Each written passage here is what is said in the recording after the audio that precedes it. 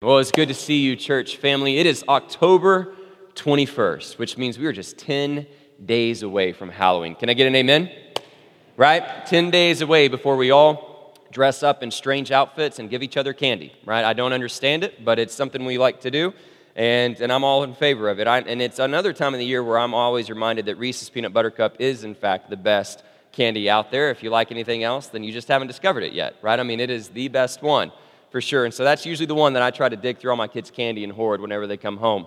Now, when you think about Halloween, this is the time of year, especially for me and my family, maybe you've grown out of this at this point, but this is where you begin to think through costumes, and you think through what you're going to dress up as and all those different things. And I've really kind of determined that there are two different types of costumes that are out there, right? You've got the scary type of costume, and this is the type of costume that's going to be your witches, it's going to be your skeletons, your zombies, things like that.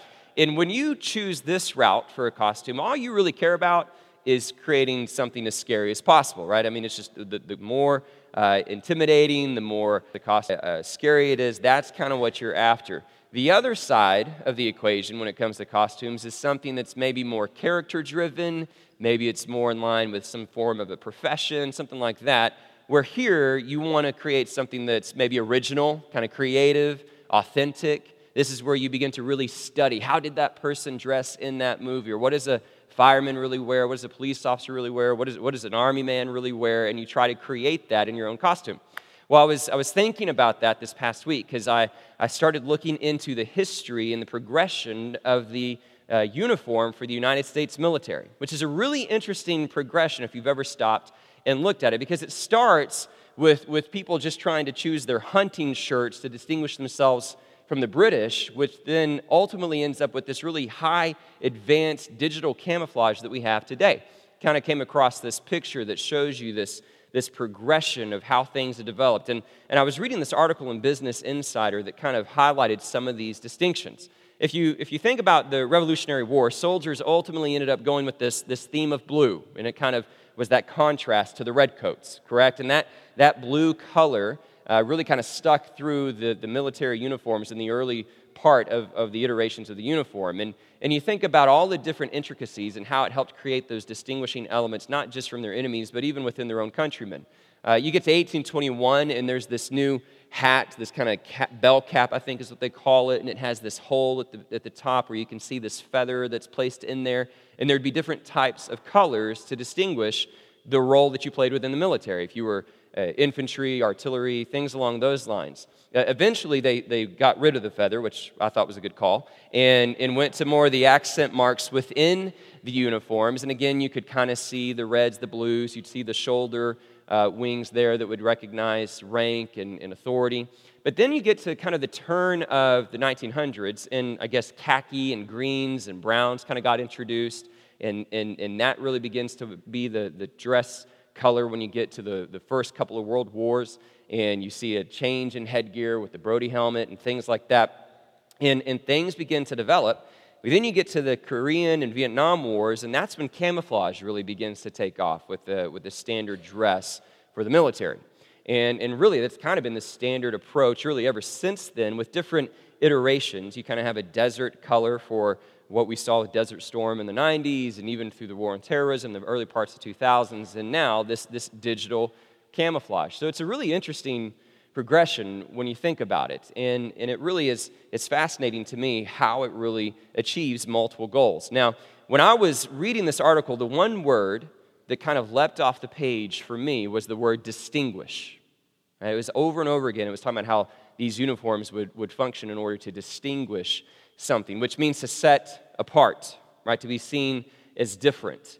And that was something that these uniforms had obviously achieved. Number one, you were trying to distinguish yourself from your enemies, all right? That we were different than those who we were opposing, but you also could see that it helped distinguish yourself within your own countrymen, right? That we were the ones who had set aside ourselves to go and fight, to set ourselves apart for something bigger than ourselves. And so it was a really key distinction that these uniforms really helped convey. And it's interesting because when you think about seeing somebody dressed in any sort of U.S. military uniform, you can immediately know part of their convictions and part of their beliefs. right? You know that this is an individual, man or woman, who has decided to offer themselves to something greater than who they are, right? They're offering themselves to something bigger. They're willing to sacrifice their lives for the benefit of others. And so typically when we encounter someone who is dressed in these military uniforms, what do we typically do? We express some form of gratitude. Thank you for your service, right? Just by the way in which they dress, because we know by their uniform that they have distinguished themselves based on some of these convictions and these beliefs that they hold dear, that they're willing to offer themselves for the benefit of others. Well, that to me becomes a great illustration for this transition that we're trying to achieve today. Right, the last 2 months, we've talked about how our identity is shaped by our convictions. Right, we have these fixed and firm beliefs that we hold tightly to, and when we have these beliefs, it's going to shape who we are. And really what we've talked about extensively is how that identity is really found in Christ and Christ alone, and all these beliefs that center around acknowledging Him as having the rule and reign in our lives. Well, at some point, for all of us, our core beliefs, our key convictions are going to have some form of an external manifestation. Right? They're going to be visible in some tangible way outwardly. That our identity is going to be able to be perceived in some sort of external way. Well, one of the things that we have seen through the history of Christianity is the way in which we have this external manifestation of these fixed and firm beliefs that our identity is found in Christ is through the practice of baptism. Right? It's this moment that distinguishes us. Right, that we say, I'm going to go forward with this because this is a way for me to convey to other people around me that I'm setting myself apart. I'm offering myself to something greater than myself, willing to offer myself on the benefit and for the good of others. And so it's that sort of symbolism that we want to just take a moment and reflect upon today. Here's my goal for today's service. More than this needs to be a sermon that you hear from me, I just want it to be built upon the tangible expression of these families and these individuals that are going through the sacrament of baptism today. And so first and foremost, I hope it's affirming for them, right? For the families that have chosen to be baptized that we're going to celebrate with here in just a minute. For the 4 families you saw earlier, I hope that this is a service that affirms them and helps solidify this decision in their identity in Christ. I also hope this is a service that speaks to some of you that maybe you haven't had that external manifestation of your identity being found in Christ. Maybe you're still wrestling with, is this someone that I can follow? Is this a life that I can truly give myself to? And you've considered making that decision, or you're considering going through with the act of baptism. I hope today, by the examples of my brothers and sisters, this is something that is an encouragement to you. And yet for all of us, baptism is more than just something we did in the past, right? If you've already gone through this journey and you've engaged in this symbolic act, well, today's a day to be reminded of what it means, right? The significance that it carries, the way in which it stirs all of us to be reminded that our identity is found in Christ alone, and that our responsibility as an outward expression of that is to offer ourselves to Him and to His glory.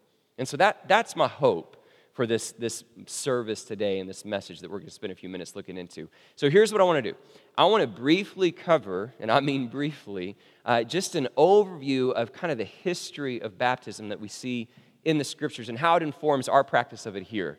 And then after we've had a chance to look at some of those things, we're going to read just a few verses from Romans 6 that give us a picture of what baptism really conveys, okay?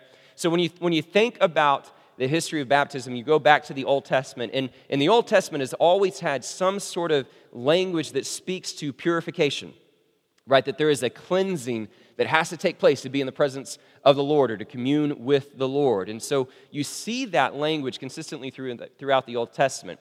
In addition to that, we find numerous examples where water carries a very miraculous and a very powerful act at the hand of God. Right, most notably in the Old Testament, what do we see? We see the flood and we see the Exodus. And so there's this moment with the flood where God literally purges the earth of wickedness through water. Right, He cleanses the earth of sin and evil through water in a very challenging way, in a very tragic way, but you see the way that water plays a role in that very significant moment. You fast forward from the days of Noah into the days of Moses, and you see that it's through the passing of the Red Sea Right now, they didn't swim through it, right? So there wasn't a literal getting wet, but there was still a passage through water that allowed them to be set free, right? That allowed them to no longer have the chains of captivity upon them. And it's in that freedom, through that miraculous act, that we see God once again restoring his people. And so there's this imagery of water in addition to this practice of purification and cleansing. Now, somewhere along the way, we see other symbols that kind of contribute to it. You go to 2 Kings 5, and you see Naaman, who's plagued with leprosy, who goes down and he dips himself in the Jordan in order to cleanse himself of that leprosy.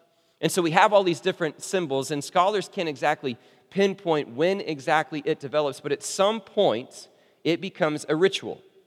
It becomes somewhat of an act of cleansing, a ceremonial washing, and really begins to be applied for those that would want to convert and begin to adhere to a Judaic faith, which was rare because typically Judaism was viewed as a people, right? People set apart. But you still had this avenue where if those that wanted to place their belief in their laws, their traditions, they could go through this ceremonial washing that was comparable to baptism. So that was kind of the history that John stepped into as John the Baptist. And what's his message? Well, his message is one of repentance. For the kingdom of heaven is here. It's on its way. There is one greater than I who is following me. I'm here to prepare a way. And so all these people began to repent, wanting to be cleansed from their wickedness, cleansed from their sins, and to be set apart, right? To be distinguished, to be a part of this messianic community, those that were awaiting the Messiah.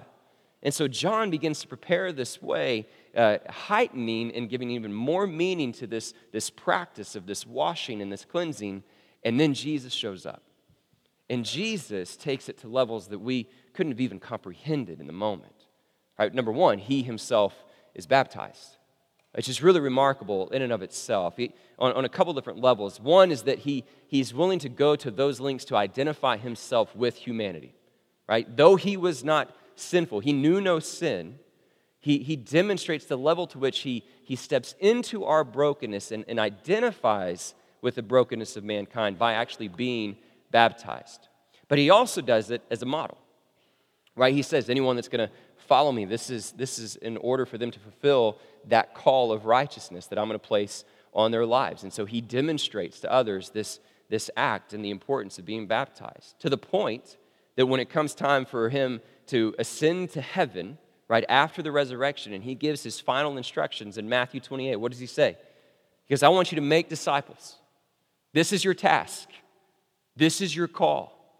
And there are three things within this instruction that explain to us how we make disciples. Number one, we go. Right? We go to the nations. And what do? We baptize them in the name of the Father, the Son, and the Holy Spirit. And then we teach them to obey. And so as a result, the practice of baptism became one of the most significant symbols of the early church.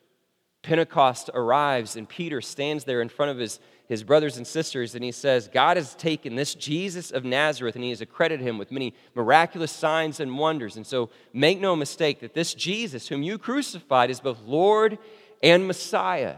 And the response from the people is, what then should we do? Peter says, repent and be baptized. And on that day, more than 3,000 were added to their number, which shows us this practice of baptism really was somewhat of an initiation into this community of faith, right? Into this brother and sisterhood that became forged around this common cause. And it was this outward expression that they wanted to be set apart because their identity was in Christ. And so it's this really remarkable progression that makes it such a critical foundation for the followers of Jesus. Now, I want to take a brief moment and address another aspect of it that we saw here today. At Pentecost, Peter says, this promise is for you and for your children and for all those who are far off. And we see this promise being offered not just to individuals, but to families. And numerous times throughout the scriptures, we see people and their households coming in, finding their identity in Christ. And so here's what's happened over time, and we could really go in depth in it if we wanted to, but for the sake of time, I'm not this morning. But obviously, for some of you, you're probably aware that other denominations and other practices of Christianity have embraced the idea of infant baptism. Okay, I grew up in a tradition like that. And a lot of that practice and belief stems from this idea that the gospel is for a family. Okay, so the first thing I would tell you is that if you ever engage in a conversation about baptism and you have a conversation with somebody that has a different approach to it, don't forget we're all on the same team. All right? There have been too many times where it didn't feel that way in my own life. Right? Seek to understand, seek to have loving questions and understanding. Don't condemn because of different practices. Just seek to understand, because it was a meaningful thing for my family. But over time, I would tell you, as I studied the scriptures and thought of my own life, I walked away with a different practice of what I see. And that's kind of what has been on display for you here today. That when it comes to children, we believe in more of a covenantal relationship between the family and the church, right? That's the commitment that is being made. And so we refer to that here in this church as a dedication. And you saw it on display with Caroline asking these families, hey, do you make this commitment? And them affirming it by saying, yes, we do. And then an affirmation from the congregation saying, yes, we agree to be this church family that is going to nurture and love this child and these families that are in our care. So it becomes a covenantal relationship. What we define as baptism is more of a baptism by immersion for believers. And there's a reason for that. Number one is we believe in the idea of somebody making a personal choice to say, yes, my identity is in Christ. I believe in the lordship and the salvation of Jesus Christ. Now, we don't have a specific age when that is necessarily possible, but when it seems to be evident in someone's life, whether they're 7, 17, or 70, that's a decision we want to celebrate. In addition to that, we believe in the significance of immersion because of the symbolism in the image that it creates, right? That it creates a very amazing and significant picture of the gospel. And that's really what I want to dive into for just another few moments, is what is this picture of baptism that we're about to witness? And so if you have your Bibles, go ahead and turn to Romans chapter 6. And I'm just going to make a couple of observations in this chapter. This is Paul writing to the church in Rome. Romans is one of my favorite letters that we have in all of the scriptures. And he's been on this progression, really unpacking the fullness of the gospel when he gets to chapter 6. And he begins to talk about the implications that it has on our lives. Here's what he says, starting in 6, verse 1. It says, "What shall we say then? Shall we go on sinning so that grace may increase? By no means. We are those who have died to sin. How can we live in it any longer? Or don't you know that all of us who were baptized into Christ Jesus were baptized into his death? We were therefore buried with him through baptism into death, in order that just as Christ Jesus was raised from the dead through the glory of the Father, we too may live a new life. For if we have been united with him in a death like his, we will certainly also be united with him in a resurrection like his. For we know that our old self was crucified with him so that the body ruled by sin might be done away with, that we should no longer be slaves to sin, because anyone who has died has been set free from sin. Now, if we died with Christ, we believe that we will also live with him. For we know that since Christ was raised from the dead, he cannot die again. Death no longer has mastery over him. The death he died to sin once for all. But the life he lives to God. In the same way, count yourselves dead to sin, but alive to God in Christ Jesus. Therefore, do not let sin reign in your mortal body so that you obey its evil desires. Do not offer any part of yourself to sin as an instrument of wickedness, but rather offer yourselves to God as those who have been brought from death to life, and offer every part of yourself to him as an instrument of righteousness. For sin shall no longer be your master, because you are not under the law, but under grace."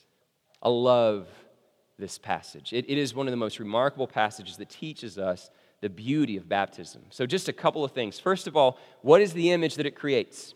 Right? What is the symbolism that we see Paul explain here in Romans chapter 6? The first is that when we engage in the practice of baptism, the ordinance of baptism, it communicates a message that our lives are united with Christ. I love that phrase that we see there. There is this unification. It literally means to be fused together. Right? We become one with Jesus. Our identity is cloaked in the gospel. Right? That is the statement that is being made. I'm uniting my life to Jesus Christ. Now, the symbolism that we see in the practice of baptism is to say that I'm actually going to unite myself first and foremost in his death. So when we actually submerge somebody under the water, it's symbolic of Jesus being laid in the ground, right? The crucifixion and the burial of Jesus, we are united with him in his death. But then when we bring somebody up out of the water, it's saying that I'm now united in his resurrection.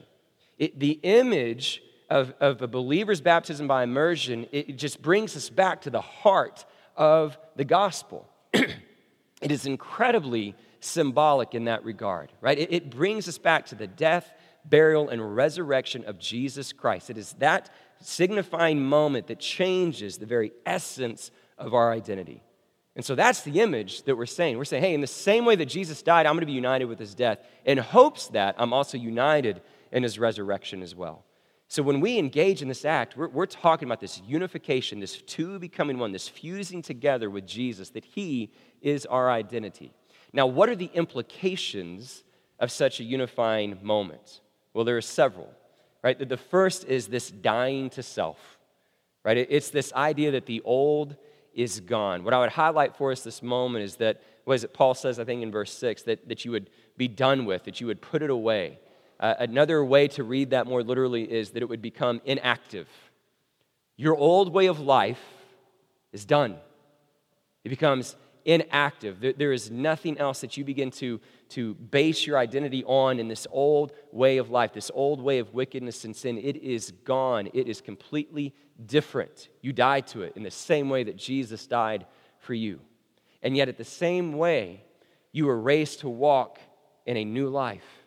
Now, what I love about that phrase, that term that's used there is new, it doesn't mean new in time. It means new in nature. Right? So it's not like we're saying, hey, from this moment forward, right, I'm no longer going to be bad, right? It's saying I'm actually a new creation, right? I have a new nature. Now how is that achieved, right? How do we experience this death to sin, but this new nature? Now, part of what we need to understand is being taught here is it's not that we never sin again, right? And I think all of us could testify to that fact, right? You can just turn the page to Romans 7 and see that even Paul himself can testify to that fact. So there's something greater that's being stated here when we talk about this new creation that is being accomplished in our identity in Christ. What is really being accentuated here, especially if you look into chapter 5, is that the message Paul is trying to say is, listen, sin entered the world through one man, through Adam. And all of us are descendants of Adam, and so we all struggle with this body of sin and death. But salvation has entered the world through one man, and that is Jesus Christ.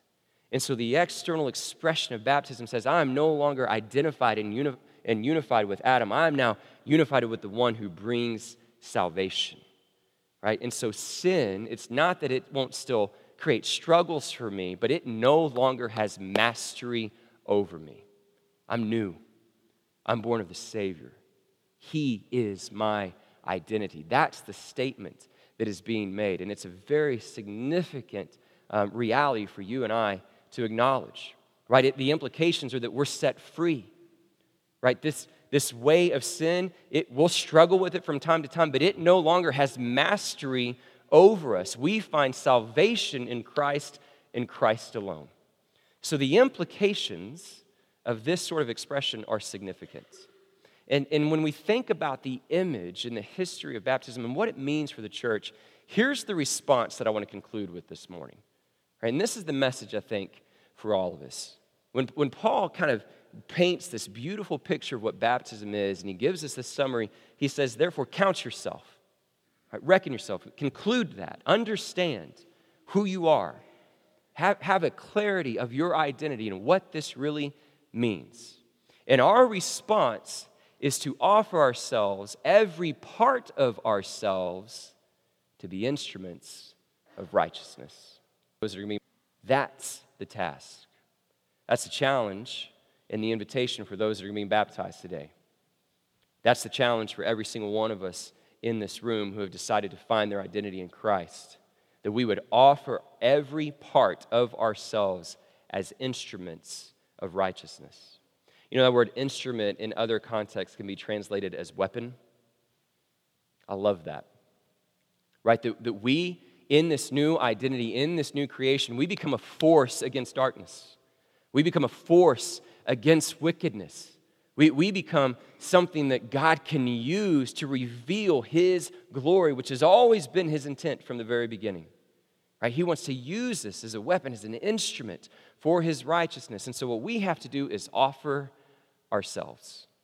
And that idea of offering, it conveys this sense that there is this inner resolve. There is this conviction of surrender. Right? That I'm going to say, here I am, Lord. Send me.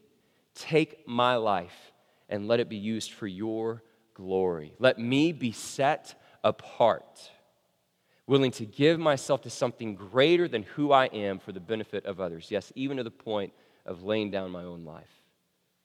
And so when we think about this moment and we see our brothers and sisters engage in this sacred, timeless act, the question that should be on all of our minds today is, what are you offering yourself to?